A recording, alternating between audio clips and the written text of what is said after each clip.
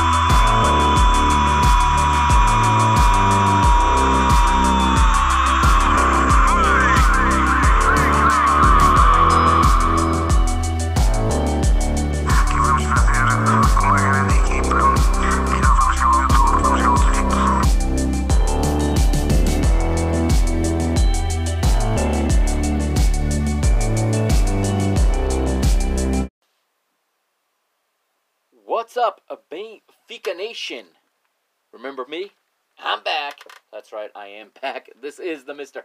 Mike Agostinho, and you are listening to episode 108 of Mr. Benfica. It has been a while. Yes, it has.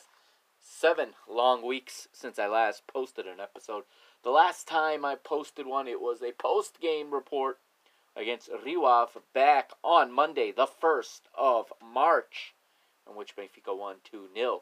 Benfica would go on to win 7 straight in all competitions, concede 0 goals, and now I'm back to tell you that we suck again, to be honest. Absolutely abysmal performance this past Saturday at home against Gil Vicente, and an unexcusable performance in a match where Benfica should have been fighting for their Champions League lives. There was no fight in that team. And here we sit at round 27. 27 rounds complete, and this team's still searching for an identity. Still searching for an identity, and I wish it was as simple as it just being the football department. But my friends, it's not. It's across the club. Overall, this club is in shambles, in my opinion. Far too many piss-poor performances across the different sports, across the different departments. Not enough winning. We do have a couple of teams within the club to congratulate a little bit later in the news section for winning championships. But we are Benfica. We are Benfica Nation. We are Sport Lisboa Benfica. We should be winning almost everything in Portugal. We are bigger than Portugal. Shouldn't be coming in second or third in so many different sports, so many different modalities.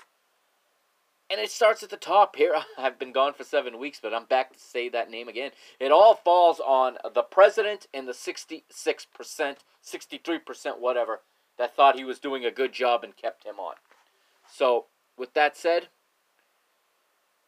it is a very, very dark time for our club, and I'm going to be honest, I am very, very concerned about the future of this club. I'm very, very concerned about the future of football in general, as we all are right now. News broke yesterday about the official creation of the European Super League.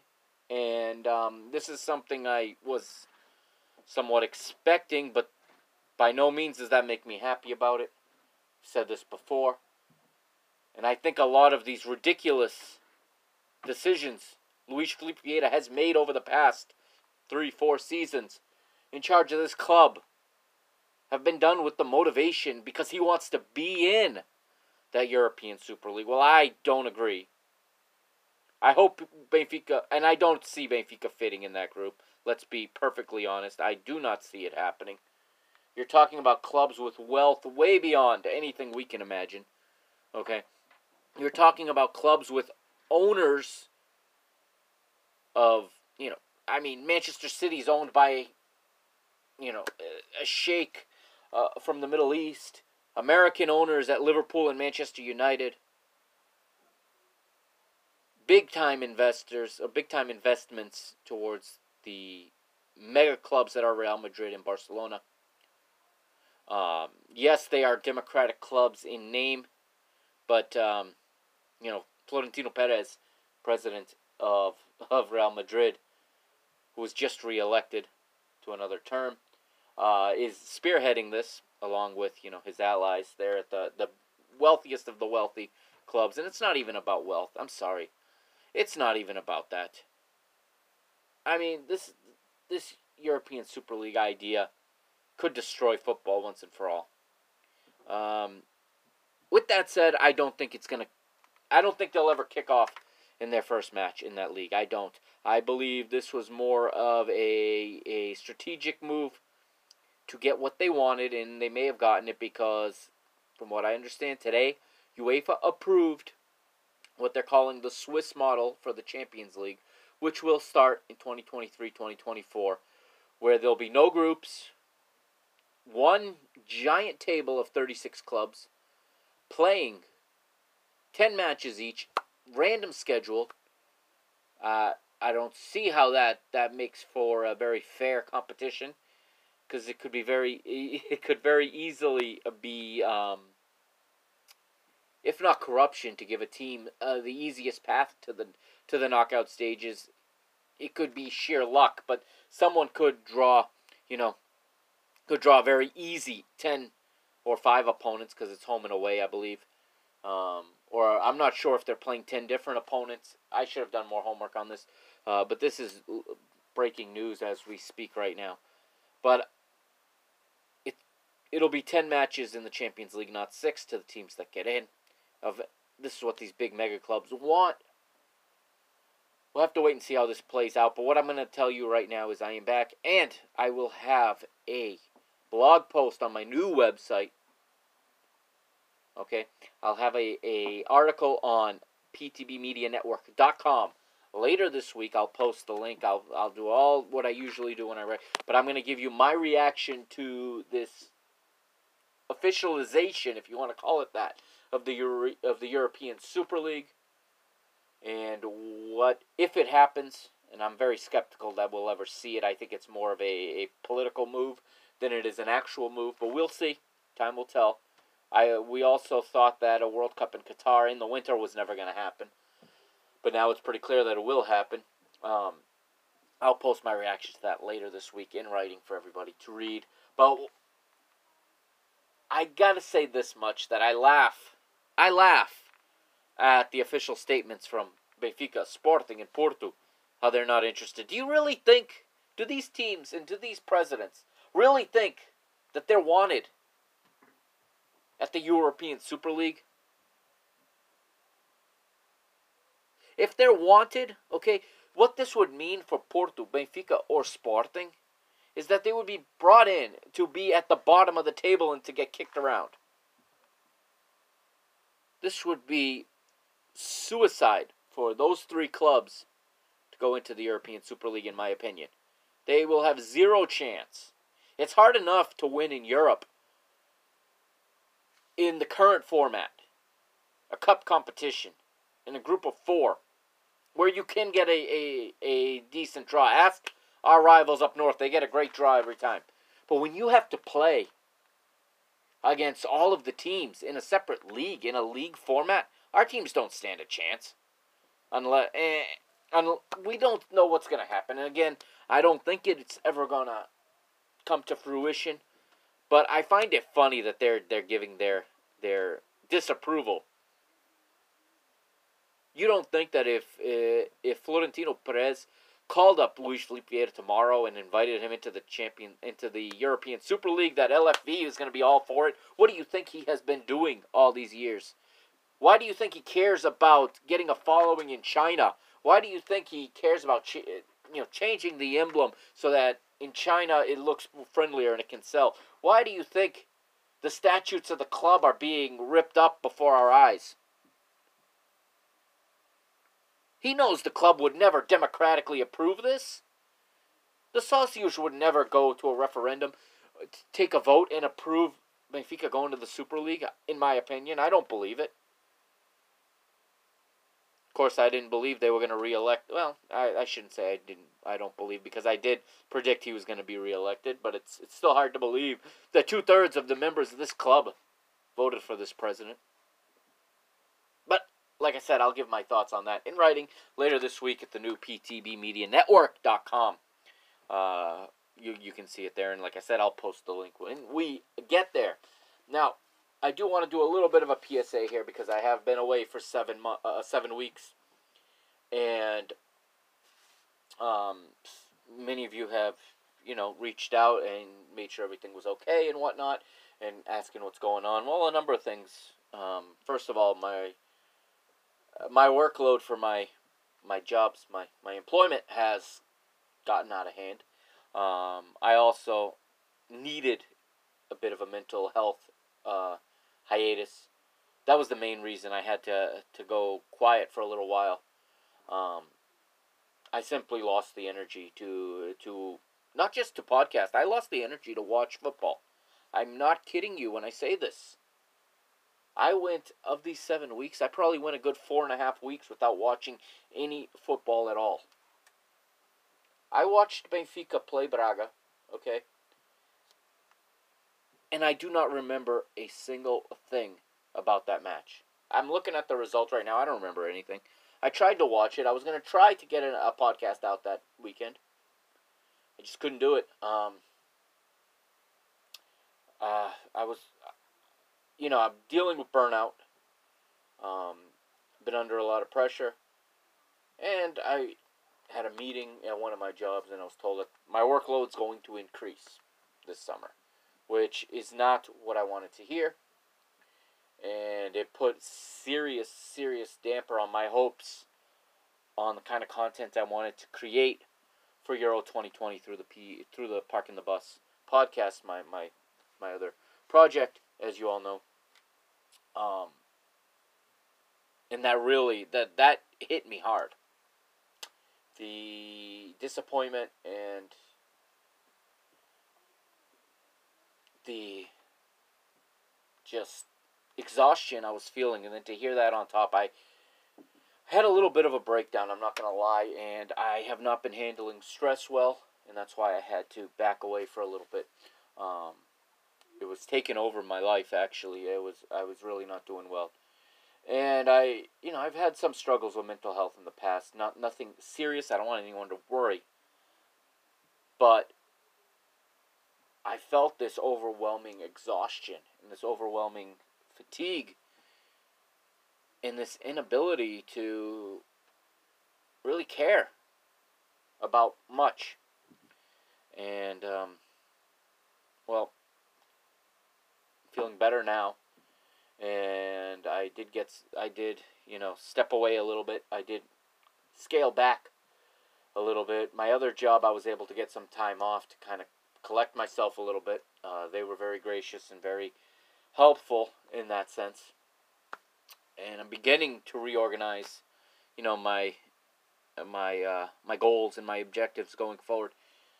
And I felt the time was right to get on this microphone one more time and talk. However, when I was ready to come back and talk, my laptop breathed its last, as I said it on Twitter. I tweeted that I no longer had a laptop, and this laptop is what I was using to create all these shows. And the worst part, heartbreaking part for me, I had hours of content recorded that I had never published, that I was saving. Historical stuff, you know. I was starting to work on an audio documentary type of deal. I had a ton of recorded for for the Portugal at the Euros series I was trying to create. I put the first 4 episodes out, but I was working on more. I had virtually all of Euro 96 recorded. I was going to release it all at once, and I was going to put it on its own feed, and it's gone. And, well, I'm just going to have to do it again. But, good news is, I'm recording to you now via my phone. A new computer is on the way. My new laptop is on the way. I'll have it by the end of the week, and I can get back on YouTube soon. That is my hope, that I can start putting these podcast episodes both in podcast form and in video form, and get them up on YouTube for people who prefer to watch that way.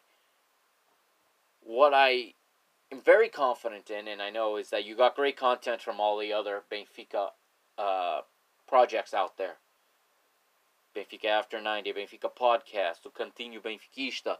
Shout out to all of them. Okay, I know they were bringing you great content this whole time, which made it easier for me to stay away.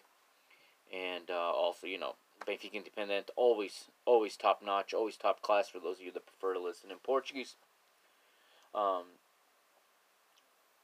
I'm happy to be talking again. It's been a while, and I missed it. I'm going to be honest, I missed it, and I'm very, very happy to be on this microphone once again, even if it is a tiny lapel mic clipped to my collar right now. It's not my normal studio mic, but that will be back shortly. And I appreciate everyone's patience, and I appreciate everyone checking in and making sure things are all right. That really meant a lot to me. And the only thing I ask of you guys, seriously, this past year, all around the world, this has been a hard time. Not just for physical health for people, okay? The virus is what it is. It's been around the world, you know. People are at different levels of concern about it. People are at different levels of susceptibility to it as well. Okay, I've never felt threatened by physical health. Okay, I never felt threatened by a virus, so I've not really stressed over that. But the confinement and the lack of contact with people has really had a number on me. I'm thankful that I've been in touch, and I've been seeing my parents this whole time. I've seen my nieces and nephews for the most part, you know. And I am grateful for that, and that we all have this shared comfort in seeing each other through all this. But please, everybody, check on your friends. I can't reiterate this enough. I've lost a number of people this year, none of which to COVID-19, many of which to mental health issues. Lost another friend this past weekend, someone I hadn't spoke to in probably a decade, and I'm kicking myself because I wish I had reached out. I wish I had reached out at some point. So please, check in on your friends and family. Make sure everybody's okay. Just because someone may seem okay or may post on social media looking like they're great, you know, there could be more there. Just give them a ring. Drop them a text. Say, what's up? You know, just check in on everybody. Please, check in on the ones you love. Alright, don't let 10 years go by and then lose a friend. Alright, I lost a friend, a mentor, someone I coached with, who I managed to lose touch with for almost 10 years. And now, you know, I was just thinking the other day about reaching out and just saying what's up and seeing what's going on. And I see a Facebook post by his daughter informing us all that he's no longer with us. So, please, check in on your loved ones. Alright, we're going to take a break. When we come back, it will be the news. There's a little bit of news this week. Or I should say, it's kind of a quick compiling of news that I haven't touched on in the past several weeks. But I'll be right back. This is Mr. Benfica. I am the Mr. Mike Agostinho. Follow me on Twitter at Benfica Mister, on Instagram at Mr. Benfica, and of course check out the website www.mrbenfica.com, and don't forget also on Facebook. at www.facebook.com/Mr. Benfica. I'll be right back.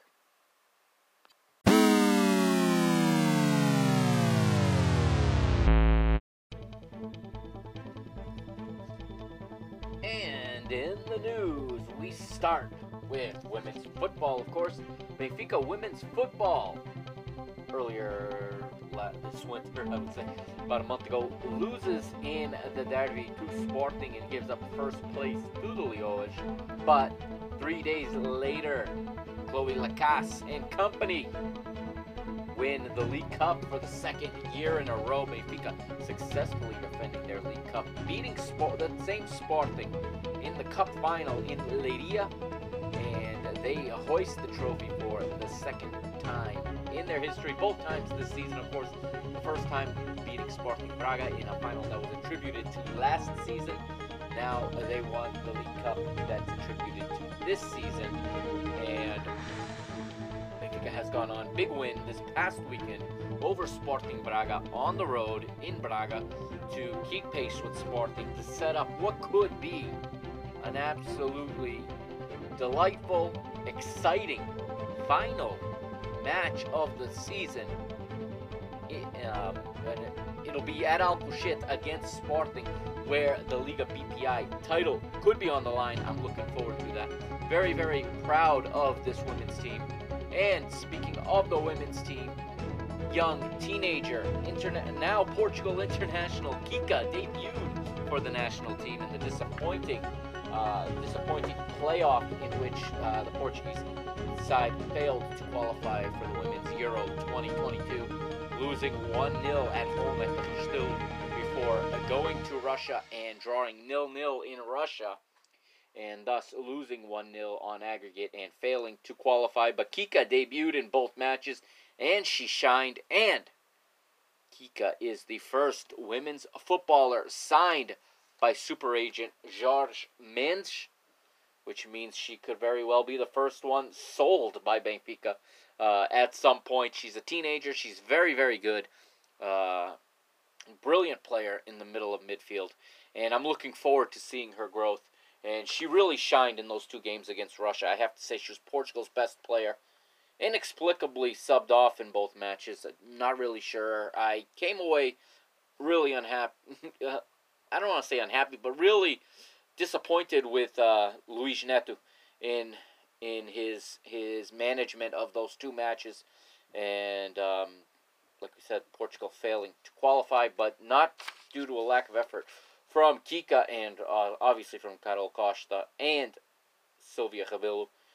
Also featuring in the second leg was Benfica's right wing back Catarina Amado, also got her debut. She is also now a full Portugal international. There will be a new episode very soon in the next couple days, by the end of the week, I promise, because I am back doing this, and I've been meaning to get this one out.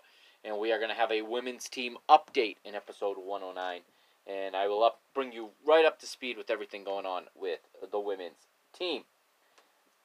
Moving on, congratulations are in order to the Mr. Marcel Mats and his men's volleyball team. Benfica's men's volleyball team winning another championship. Dominant run for Benfica in men's volleyball in the past number of years. And Marcel Mats and his boys win 3. They sweep Fonte Bastardo 3 matches to 0, winning 3 sets to 0 with 3 sets to love in all 3 matches, beating the Azorian side, who had beaten Benfica earlier this season. And remember, Benfica also lost the cup final to Sporting, but then made quick work of Sporting in the semifinals of the league championship before beating Fonte Bastardo twice at the Pavilion de Luz, and then finishing it out in the island of Terceira with straight sets in the deciding third match. And Benfica are the champions of men's volleyball once again. Crisis continues in men's basketball. Carlos Lisboa really should not be the coach of this team any longer. I hate to criticize a legend of the club this way, because he's still Benfica's best player, best basketball player, in the history of Benfica, at least up till now.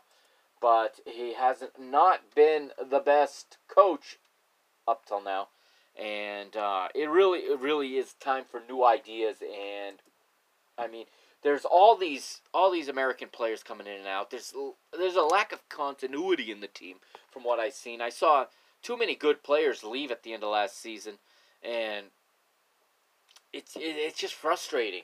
But it looks like, this is not going to be a year where Benfica win the title. However, in basketball, there are playoffs. Benfica will be there in the playoffs. Whether they're the third or the fourth seed remains to be seen. But they'll be there in the playoffs.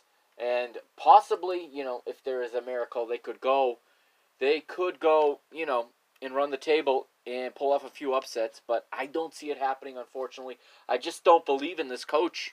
I hate to be the one to do this, and I'm not going to name the players that did this, but some players have criticized, many of us who criticized the basketball team, and some of the American players have criticized our expectation of this team. I think they lack the understanding of what it means to wear that emblem on your jersey. Whether you're playing football or you're on the hardwood playing basketball, it doesn't matter. You are wearing that emblem on your jersey, and with that brings a level of expectation that this team is not meeting.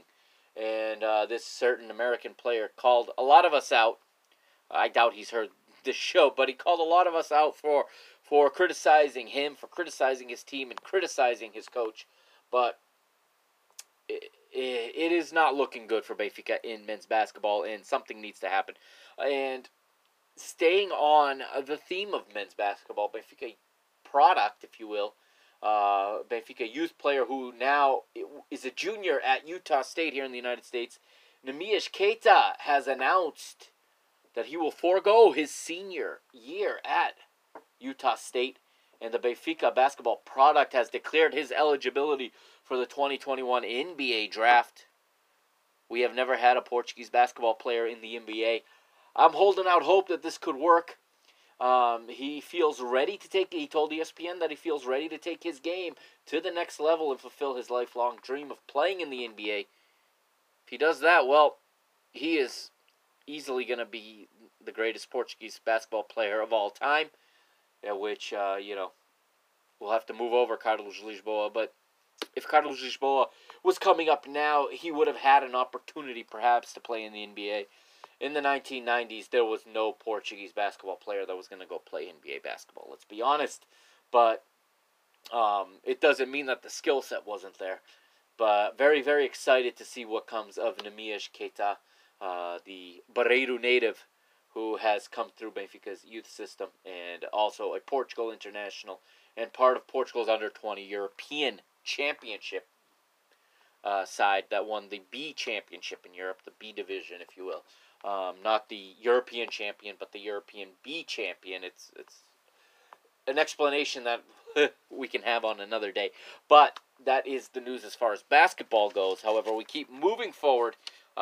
Women's futsal are champions for the fourth year in a row. They clinched the Tetra yesterday, winning on the road at Quinta de Lobos 6-2 and winning their fourth straight title.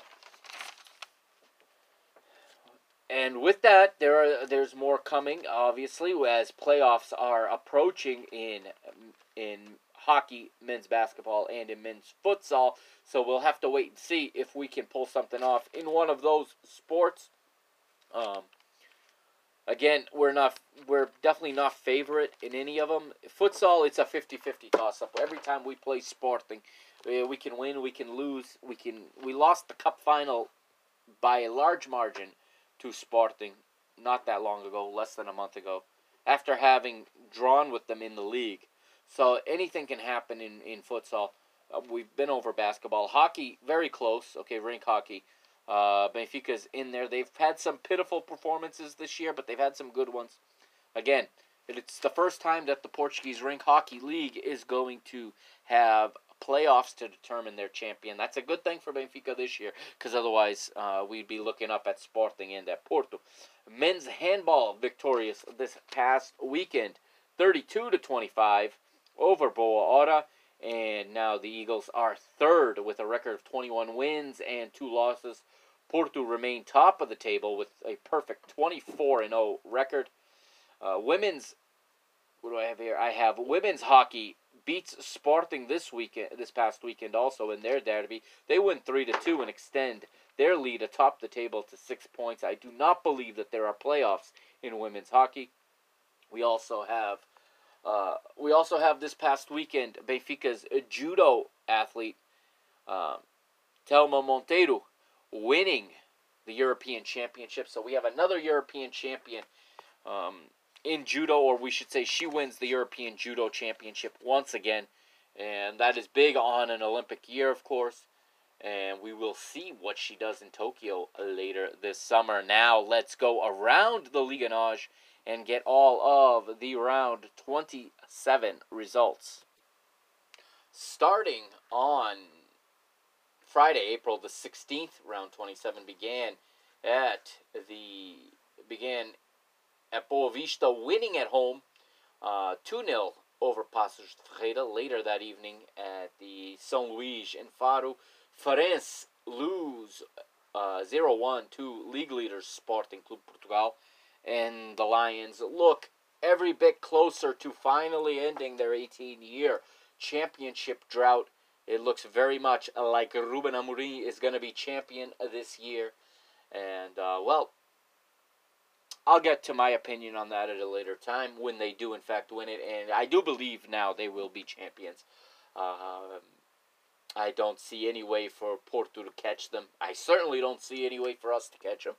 I think now they are in the clear regardless of what happens when we meet them later this season at the Luge in a couple of weeks. However, Sporting, in my opinion, will be celebrating this year. They will end their drought. And the real question remains to be what will happen next year when the expectations change and when players leave this summer, as well as perhaps a little bit of the rest of the league starting to figure Sporting out. Their form has dipped in the last 6, 7, 8 weeks, and they are starting to just survive on these 1-goal wins. And it'll be a whole new season next season. And let me tell you, I am counting. I'll be honest, I am counting to the end of the season this year. For some obvious reasons I pointed out in the previous segment, having to do with my personal and professional life, but also with the way this season has gone and the way Benfica have performed. I'll be happy to have some time away from them, if you will, and have a nice summer with some exciting international football to rejuvenate me and to rejuvenate, I think, football fans everywhere. Saturday, April the 17th, the round continued. Moreirense losing at home 2-3 to Tondela.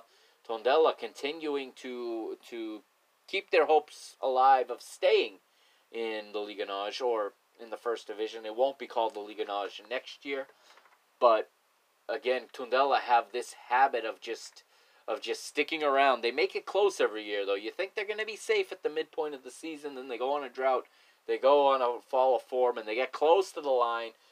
A couple times they've had to save themselves on the final day. We'll see what the future holds and what the rest of this season, the final 7 rounds of this season hold for Tondela. Vitória Guimarães at the Dom Afonso Henrique, they win 1-0 over the Bravos Açorianos Santa Clara, losing in a key matchup in the battle for 6th place, which will be a Europa Conference League spot this year. That is because the Portuguese Cup is being contested between Benfica and Sporting. Benfica and Sporting Braga, and both of those teams will be in Europe next year, so that will open up 6th place to the Conference League. Also on that Saturday, Belenenses SAD with a 2-0 win over Marítimo, and the Madeira side are very much in danger of relegation. And of course, we have Benfica dropping a home decision 1-2 to visiting Gil Vicente. And then Sunday, April the 18th, the round closed out first with Famalicão losing 1-0 at home to Portimonense, of all teams.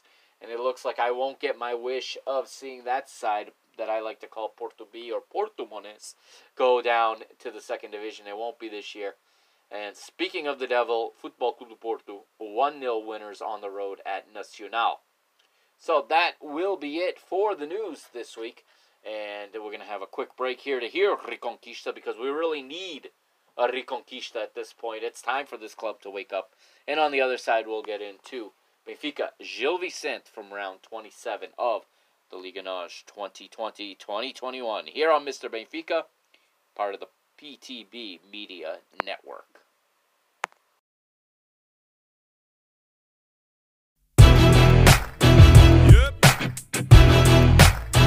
Reconquista.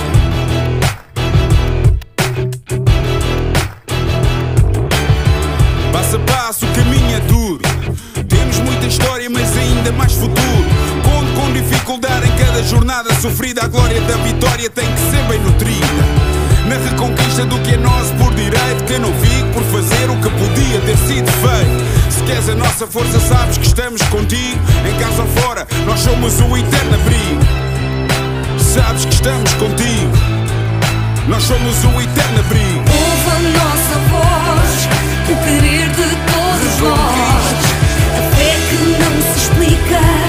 Carrega Benfica, carrega Benfica. Ouve a nossa voz, o querer de todos nós.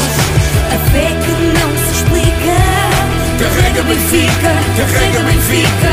Ouve a nossa voz, o querer de todos nós. A fé que não se explica. Carrega Benfica, carrega Benfica. Ouve a nossa voz, o querer de todos nós. O querer de todos nós. Manto sagrado é peso pesado. Não o carregas sozinho, em cada esquina há um vizinho. Sente o carinho do Algarve até ao Minho. O vermelho pinta a tuga e é isso o teu colinho. Na reconquista do que é nosso por direito, que eu não fico por fazer o que podia ter sido feito. Se queres a nossa força, sabes que estamos contigo. Em casa ou fora, nós somos o eterno abrigo. Sabes que estamos contigo. Nós somos o eterno abrigo. Ouve a nossa voz, o querer de todos nós. A fé que não se explica. Carrega Benfica, carrega Benfica. Ouve a nossa voz, o querer de todos nós. A fé que não se explica. And we are at the Stadio da Luz now, round 27 of the Liga NOS. Benfica hosting Gil Vicente. The referee is our old enemy, if you will. Our old friend Fabio Verissimo. And the lineups now starting with Gil Vicente, managed by Ricardo Soares. In goal, Dennis is the goalkeeper, the French goalkeeper. 4-3-3 is the preferred formation for Ricardo Soares, as he goes with Joel Pereira as the right back, Rodrigão as the center back, along with Ruben Fernandes, and Tolosha is the left back. Three in midfield, anchored by Carvalho in the middle, Pedrinho to the right, and Lucas Mineiro, who, as of today, according to Abola and some of the other news sources, is being linked with Benfica. I will not comment on that until until something is more substantial than that. But remember that name, Lucas Mineiro. Up front, Antoine Laute, Pedro Marques, and Lorenzi, the former Chapecoense youth product, lead the attack for Gil Vicente. Benfica coming out in a 3-4-3, and as much as I prefer the three-man backline, I would like to see the midfield organized just a little bit differently. But Elton Late is the goalkeeper once again, as since I last recorded, Elton Late has become Benfica's number one, and Odi has been relegated to the bench and likely will move on in the summer if that's going to stay this way. If JJ stays, which I fully expect JJ to see out his contract, regardless of how he performs, just because of the amount of money Benfica would have to pay him if they were to sack him. Elton Late is his guy.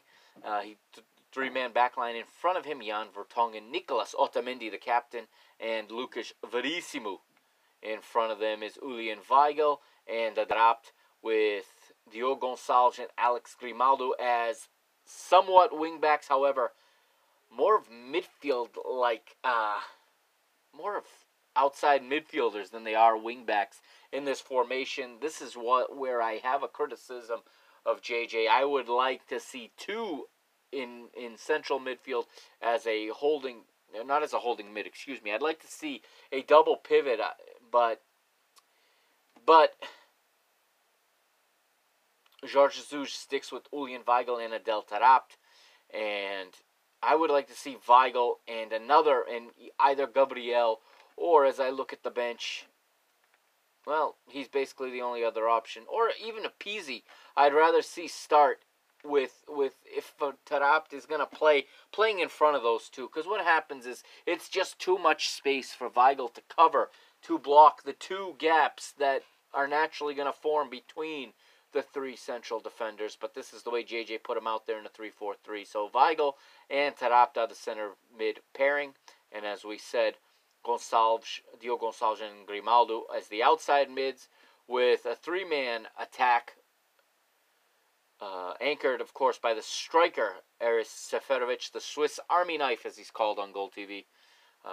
Rafa to one side and Gianluca Waldschmidt to the other.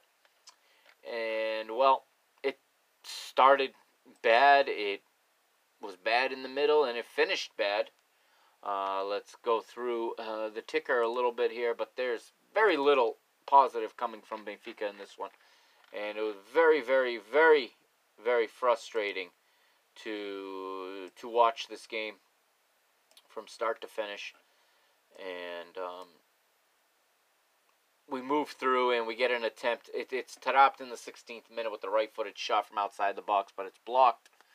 Vitor Carvalho has a chance of his own for Gil Vicente a minute later, but it's high and wide. Taarabt called for a foul in the 17th. We get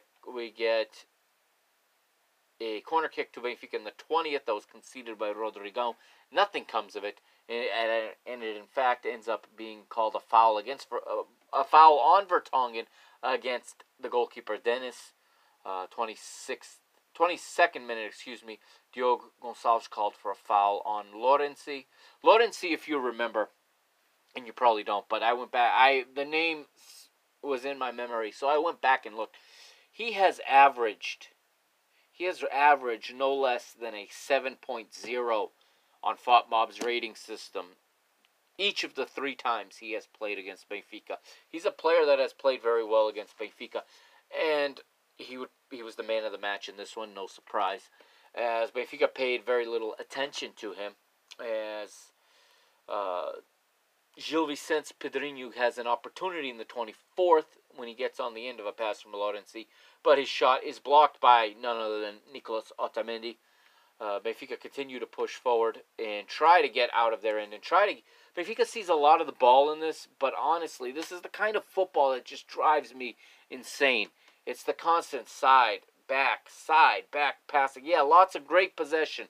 You get to the final third, and they don't know what to do anymore. So they try to lob one over the top, and it goes out for a goal kick, or it goes into the goalkeeper's hands, or Seferovic misses a sitter, which happens in the second half a few times. Lucas Verissimo goes into the referee Fabio Verissimo's book in the 30th minute for a foul against Lucas Mineiro. And 4 minutes later, it is Antoine Laute, the French winger, who gets on the board and makes it 1-0 to Gil Vicente, as the Gilistas from Barcelos, they get on the board first. And it's a bit of a shock, to be honest, because Benfica haven't even conceded to Gil Vicente in the last 5 meetings. But on this one, they would fall behind in the 34th. And Benfica do not pick it up after that. I mean, it's a lot more of the same. It's a lot more of the slow, methodical play. Very little quickness. Benfica desperately needs a creative player. Do not tell me that is Adel Taarabt. I'm tired of hearing that. He continues with his 1 goal and 2 assists for his career at Benfica. He makes a nice play. He beats the first guy a lot of times, but then he doesn't know what to do. Okay, once in a while he sets a guy up down the flank who gets a good cross in. But in that position, if you're going to play, and I'm tired of beating up on this guy. Okay, it's not his fault we don't have anyone better than him right now. That is not his fault, so I'm going to stop, bashing the player. But just no creativity in this team. Nothing outside of the ordinary. When the obvious pass isn't there, we run out of ideas. And this goes across the board, across the entire team. Very, very rigid, very, very predictable style of play from Benfica. And I'll be honest, it's hard to talk about because they're not giving me anything to talk about here. I can watch the game from my couch. And I'm going to be 99% right at every time I guess where the pass is going. Because it's that damn obvious, the way that this team plays. Going to halftime, 1-0 to Gil Vicente. At halftime, JJ makes the substitution. Everton is on. Lucas Verissimo is off. Verissimo, remember, has a yellow card. And why not go back to our trusted 4-4-2? Because it worked for a couple games. Couple games where you played against 10 men, a few of those times. But back to the old boring 4-4-2. The same 4-4-2 Juventus is utilizing in their embarrassing exit from the Champions League and their embarrassing fourth place spot in the Italian league right now. Same exact thing. Just like Atletico Madrid, who went from an 8-point lead to a 1-point lead thanks to that 4-4-2. But that's where JJ goes at halftime. And while we start to get some more chances, again, it's Seferovic, okay? He's probably going to win the damn Golden Boot this season once again. But, my goodness. I've never seen a player need so many chances to score. 52nd minute, he has an opportunity blocked. Left-footed shot from the center of the box. Set up by Rafa. Still in the 52nd minute. Not even a minute later. It's him again. From the center of the box. But he misses the top corner. The 56th, Gil Vicente missed one of their own. Pedro March, right-footed shot from the center of the box, but too high. Getting on the end of a Vitor Carvalho cross. And in the 60th, we get a substitution. And, of course, with JJ, now that you have 5 substitutions, it's always going to be multiple players. So it's 2 guys. Darwin comes on for Gianluca Waldschmidt. And Pizzi replaces Taarabt. And Pizzi's confidence has been completely destroyed ever since he's been relegated to the bench. And right now he doesn't deserve to play over Taarabt. So I'm not saying that he does. But there was a time where he was producing. There was a time he was getting goals and assists. And we weren't getting results because we weren't defending well. Now that we start to defend better, we can't score goals again. Seems to be the story of this Benfica team in 2020, 2021. Really, the story of Benfica these last 14, 15 months. Just can't put together a complete game, and it's so frustrating. But there's a double substitution there in the 60th minute. And another attempt blocked. This time it's Everton in the 62nd minute. Right-footed shot from the right side of the box is blocked. Everton again 2 minutes later. Right-footed shot from the outside of the box, this time blocked. Gil Vicente go to the bench. Ricardo Soares sends on Claude Gonçalves, replacing Pedrinho. And Grimaldo with an attempt in the 68th, but it is missed. Left-footed shot from outside the box. Misses the top corner. Set up again by Rafa. Rafa was Benfica's best player in this game, according to the ratings. At least here on FotMob. We'll look at the goal point ratings shortly. But 72nd minute, and Weigl is fouled by Lucas Mineiro. 73rd minute, the ensuing free kick leads to a header from the Swiss Army knife, Haris Seferovic, but he misses. 73rd minute, still another attempt blocked by Everton. Right-footed shot outside the box. 75th minute, Everton again with an attempt blocked. There's a reoccurring theme here with Benfica. Attempts misses, missed, attempts blocked. Because despite a run of good results, okay, and everybody's confidence starting to pick back up, and I can't believe I saw this on social media, but I saw people I saw people justifying JJ's hiring by these past 5 performances after the league was pissed away, after Europe was an embarrassment, after the Taça da Liga was pissed away. Now we're supposed to believe that this is JJ's Benfica. Well, here we are. As soon as they have a big win against Paços Ferreira, that 5-0 victory the week before, as soon as we get a little confident, everybody lets their guard down, and this is what happens. And then when we run out of ideas, we force shots that are clearly, into lanes that are clearly blocked. Everton again with another shot blocked. We get 2 substitutions for Gil Vicente in the 76th. On comes the Japanese midfielder Kanya Fujimoto replacing Antoine Laute.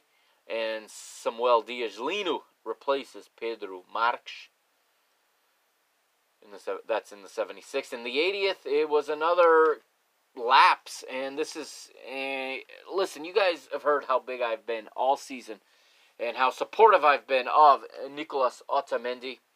And he gets, he gets made to look pretty slow here. Obviously, the wingbacks or outside mids, as they were kind of functioning as in this match, were higher up the pitch because Benfica are chasing the result. Leaves a lane open for Lawrency. Lawrency goes down his left. Otamendi can't catch him. The ball is played. It's a good ball played into space for Lawrency. And then from the difficult angle, he beats Elton Late on a goal that I hold Elton Late responsible for. I'm sorry. Odi would have saved it. In my opinion, Odi saves that.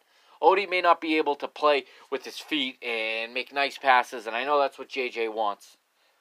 But he's a much better shot stopper than Elton Late. And I know he had 715 consecutive minutes of a clean sheet. That's fine. At the end of the day, though, Odi is the better shot stopper. And I still don't agree with the goalkeeping switch. I know some of you do. That's cool. We can agree to disagree. But it came up in this one, just like it did in the 2 matches with Arsenal. The last time I talked to you way back, we talked about the 2 Arsenal matches. And I put some blame on Elton Late, and I'm going to do it again. This second goal, Elton Late needs to do better. He needs to do better. That's just my opinion. And after watching it, on replay, it for me confirmed my opinion. We move forward 4 minutes to the 84th minute, and we get another double substitution by Jorge Jesus. On comes Franco Cervi in place of Julian Weigl, which makes very little sense. But Pedrinho replaces Grimaldo. That makes more sense. This thing that JJ, not just JJ, I'm not just picking on him, okay? Listen, JJ's a good manager who has been abysmal this season. JJ came in overconfident, arrogant, and he came in unmotivated to this position. He thought he was going to touch down in Lisbon, and that magic from Flamengo was just going to come with him. He was going to snap his fingers, and this team was going to start, was going to pick up where Flamengo left off. Obviously, that has not been the case. And the substitutions that he makes are borderline insane. You're bringing on a wide player for a central midfielder. Yes, you need a goal. But you still need a guy in the middle of the park. 1, to distribute the ball. 2, to win it back when the other team clears it.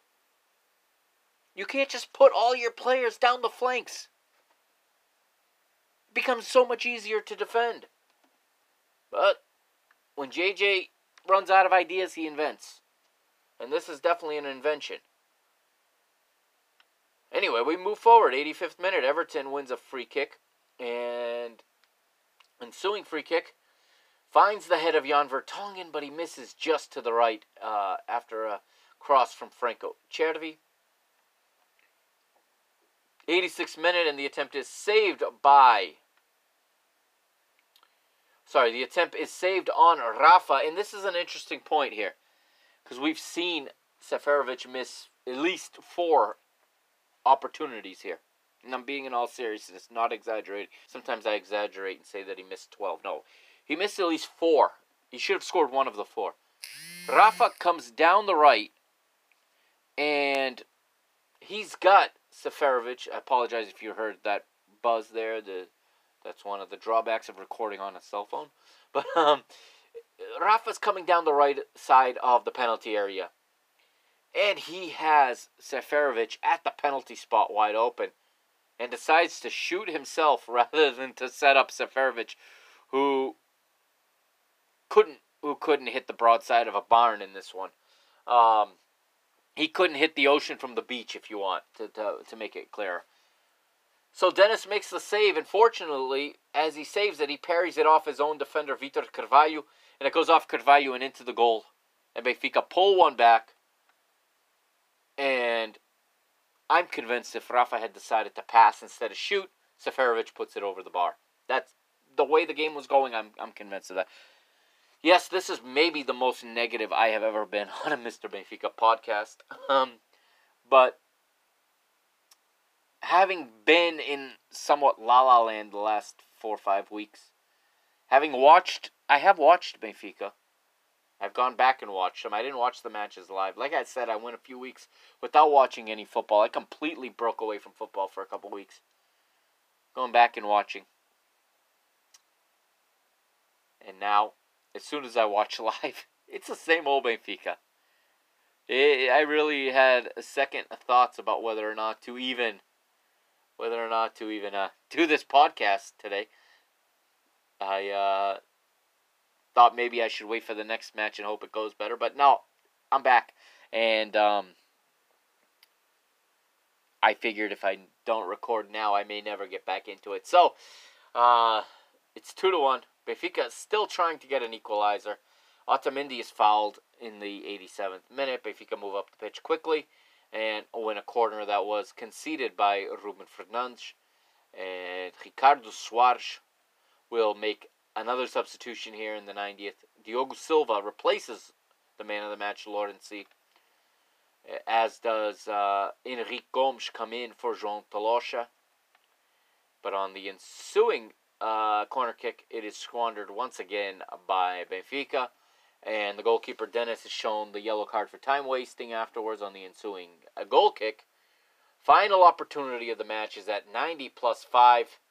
As Darwin Nunez does some good work down the left. He finds Nicolas Otamendi, my man Otamendi. The one guy on this team I want a jersey of, to be honest, right now. And that's hard for me to say because, well, 7-8 years ago that would have been unthinkable. But Nicolas Otamendi gets a right-footed shot from outside the box. He's close, but he misses the top corner. Very nearly leveled it. But that was going to be the final opportunity of the match. And Benfica drop all 3 points at home to Gil Vicente. So, with that, let's look at the goal point now as I pull it up. And we will start with the ratings for Gil Vicente. Now, FotMob had named Laurenci the man of the match. Goal point has Gil Vicente's Joel Pereira as the man of the match, but Gil Vicente have a overall team rating of 5.57 with a 1.3 expected goals, a 1.3 xG. Well, they scored 2, so they outperformed the xG metric. Dennis in goal, 5.0. Joel Pereira was Gil Vicente's man of the match according to these rankings with a 7.0. Rodrigo, 6.0. Ruben Fernandes, 5.0. Talocha, 6.0. Laurenci, 6.3. Pedrinho, 6.4. Lucas Mineiro, 5.1. Not to be confused with our Pedrinho. I'm talking about the Pedrinho from Gil Vicente. Like I said, Lucas Mineiro, 5.1. Vitor Carvalho, 4.5. And Antoine Laute, 6.2. The forward Marques has a 4.2. Off the bench for Gil Vicente, Gonçalves with a 5.5. Fujimoto, 5.1. And Lino with a 4.9. Henrique Gomes and Diogo Silva, no rating, didn't play long enough. Benfica slightly higher average rating, an average rating of 5.59, with a 2.1 xG, 2.1 goals. Benfica should have scored at least 2 goals, but they didn't. Elton Late with a 4.8 in goal. So Goal Point agrees with me on that second goal at least. Diogo Gonçalves a 5.8. Lucas Verissimo 5.1, only playing a half. Nicolas Otamendi, according to Goal Point, is Benfica's man of the match. He's their highest rated player with a 6.8. Vertonghen 5.8. Grimaldo with a really poor 4.6. And it's been a very disappointing season for Alex Grimaldo, no question. His stock has really dropped in the last 2-3 seasons, especially the last 2 seasons with Benfica. Absolutely dropped, and really sad to see, but he's so limited defensively. And when things aren't going offensively, he really does not offer much. Weigl with a disappointing 5.7, even though I thought he was fairly decent in this game. Taarabt and Rafa each with 6.4s. Seferovic with a 5.3. And Luka Waldschmidt 4.7. Off the bench, Everton earned a 5.6. Pizzi a 5.8. Darwin Nunez a 5.1. While Charity and Pedrinho did not get a rating. Did not play enough to get a rating. Shots on goal. Okay, Benfica with 9 total shots to Gil Vicente 8. And only 1 on goal to Gil Vicente 2 on goal. Actions in the opponent's area. Listen to this statistic. Benfica 36 actions in the opponent's penalty area. That is insane to only get 1 goal. And only get 1 shot on goal from all of that action in the box. 5 corners for each team. Benfica with an 86% pass efficiency to Gil Vicente 77. Benfica with a 66% vertical pass efficiency to Gil Vicente 57. Defensive actions in the opponent's midfield. Benfica with 14 defensive actions in the opponent's midfield to 8 for Gil Vicente. Benfica with 2/3 of the possession, but again, we all know what I think about possession. And to be honest, it goes even against my beliefs, because we even had the territory in this match. It was this came down to a lack of finishing, and that's it. Although a lot of the deliveries were poor too. I will say the final delivery was poor 9 out of 10 times in this match. And when it wasn't, the finishing was putrid. Absolutely putrid from Benfica in this game. Our goal was scored by the other team. Keep that in mind. Because we decided not to pass to our wide open player. Otherwise, you probably would have missed it. Not a good day for Benfica. Rolling through the goal point. And at the 27th minute, goal point has an interesting fact that Taarabt had the only shot on goal through 27 minutes, and that was from 29 meters away. Lucas Verissimo connecting on only 54% of 24 attempted vertical passes. And he's been good since he's been here. I'm not gonna criticize that player. He's been good since he's been here, so that's not why we didn't finish. Was not because he didn't connect enough vertical passes. But going down just the legend here on Goal Point, a lot of things to look at, and go to www.goalpoint.pt. You can see it all there as well. Just all in all, a match that will all be very quick to forget. I'm sure we all want to forget it. Let's go now to the table then here in the Liga NOS. Sporting Clube de Portugal lead the league, 6-point lead right now through 27 matches, 21 victories, 6 draws, undefeated, 0 defeats for Sporting right now, 49 goals scored, 13 allowed, 69 points, 6 behind them is that team I absolutely abhor up north. They have 63 points from 19 victories, 6 draws, 2 defeats. We are in third place, Benfica, 6 points behind Porto. 57 points is what we have right now in third place, which is a playoff. Not a spot in the Champions League proper, but in the playoff. I believe, like this year, we would have had to go through 2 rounds to get to the group stage. We've got 57 points, 17 wins, 6 draws, 4 defeats. Way, way below par in what is, in my opinion, becoming one of the worst seasons since Vietnam. Maybe this is the onset of a new Vietnam. Many people believe it is. I know I've been overly negative all season, and especially in this episode. But that's where we stand right now. 57 points, third place. 2 behind us is Braga. We have not secured third place yet. Do not be fooled. There are 7 matches left. Braga have the same amount of victories as we do, 17. Just they have 6 defeats to our 4. That's the difference right now. 55 points for Sporting Braga. Paços Ferreira continuing their exciting run, continuing their historic season under the guidance of Pepa. He has brought them to 5th place. They got 44 points, 13 victories, 5 draws, 9 defeats. Vitória Guimarães right now in the all-important 6th position. As I said, they won that crucial match with Santa Clara. So right now, Vitória Guimarães 38 points in 6th. 7th is Santa Clara with 35. Moreirense in 8th with 34. Portimonense certainly staying up now. 9th place, 32 points. Tondela all the way in 10th. They're on pace to maybe have their best season ever in the first division. 31 points. The same 31 points as Gil Vicente, who are in 11th, but with a far inferior... they're missing out not on goal difference, but on head-to-head, as they have a far superior goal difference to Tondela, but obviously losing the head-to-head right now, as Tondela are in 10th. Belenenses SAD is in 12th right now. 30 points. They're close to securing safety. Miguel Cardoso's Rio Ave are 13th with 29 points, while Boa Vista, managed by Josualdo Ferreira, in 14th. Famalicão are out of the danger zone now, for now, I should say. They have 27 points, and they're in 15th. Marítimo out of the bottom.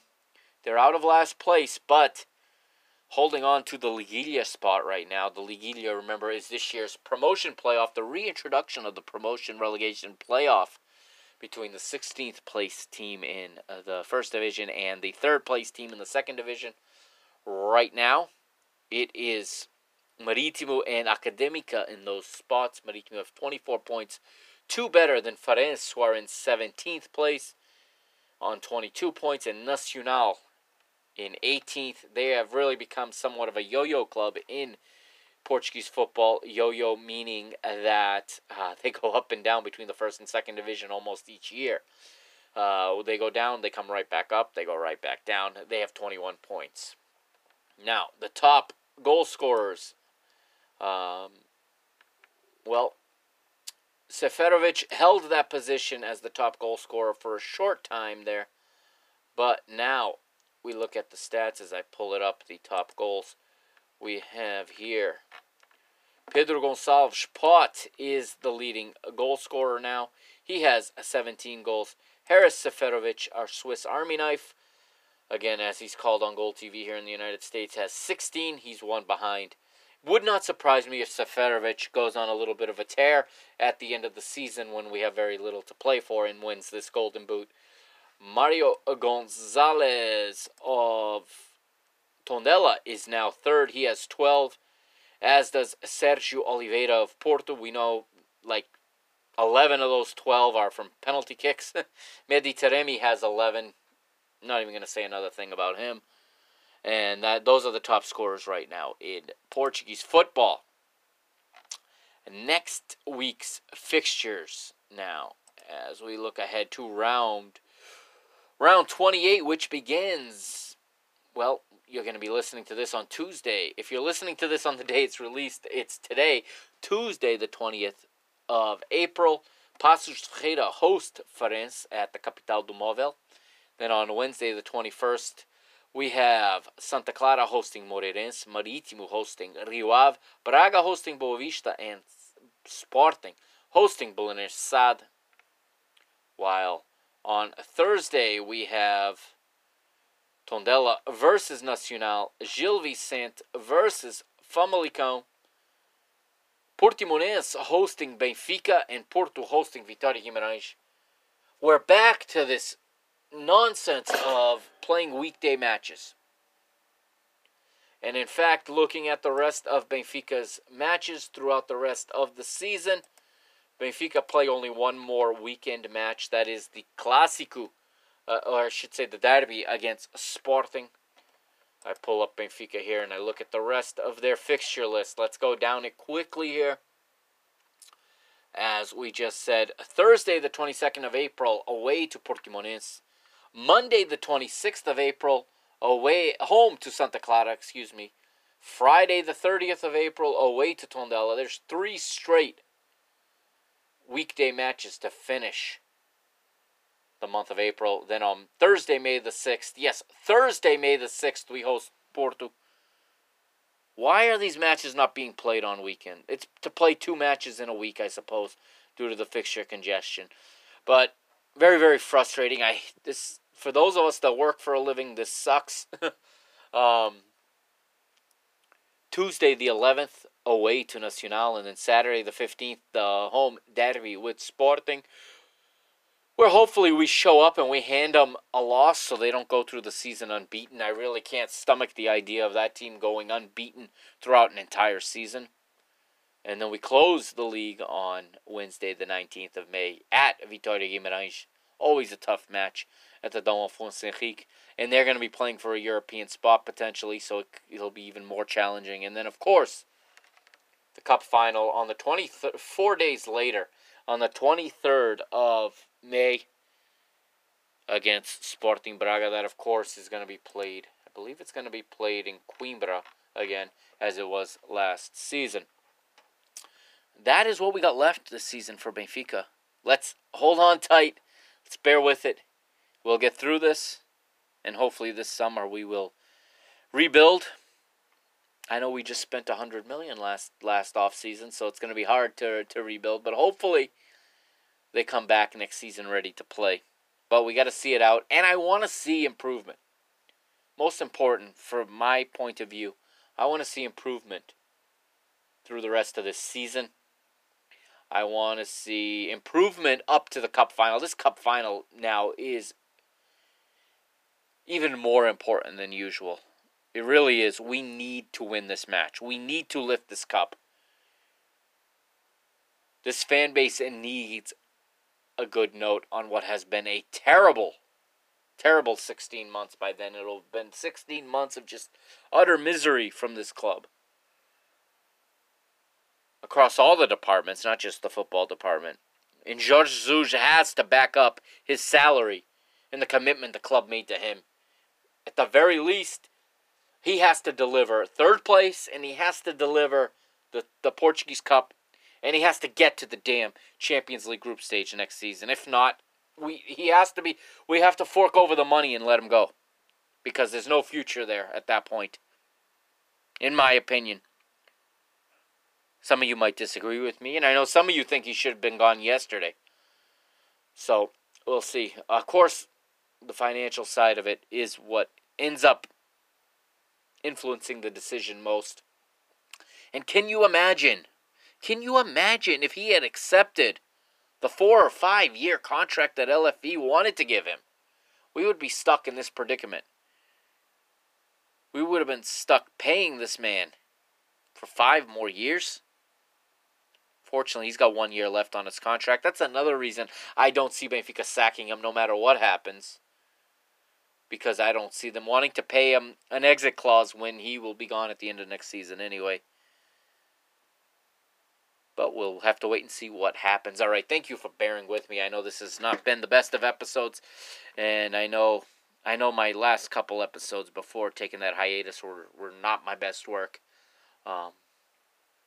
Again, bear with me. I'm going through a little bit of a tough spell right now, but it is getting better, and I am feeling better, and I fully expect to pick it up going forward.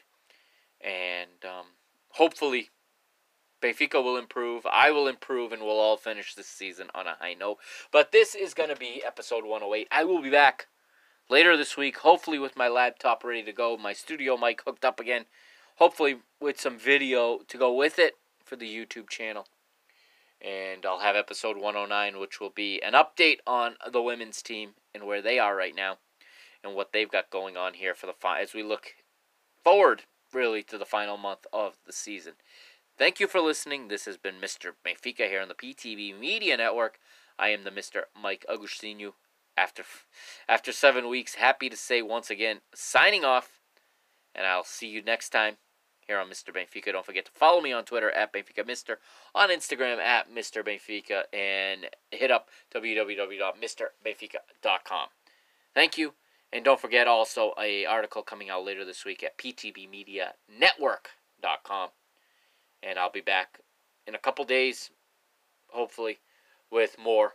And we'll get to talk about the women's team. A lot more positives to talk about with that group. Carrega Benfica. Força Benfica. Please, dá-me o 38 next season, I guess. For now, dá-me a taça. And dá-me o terceiro lugar. We'll see you next time, people.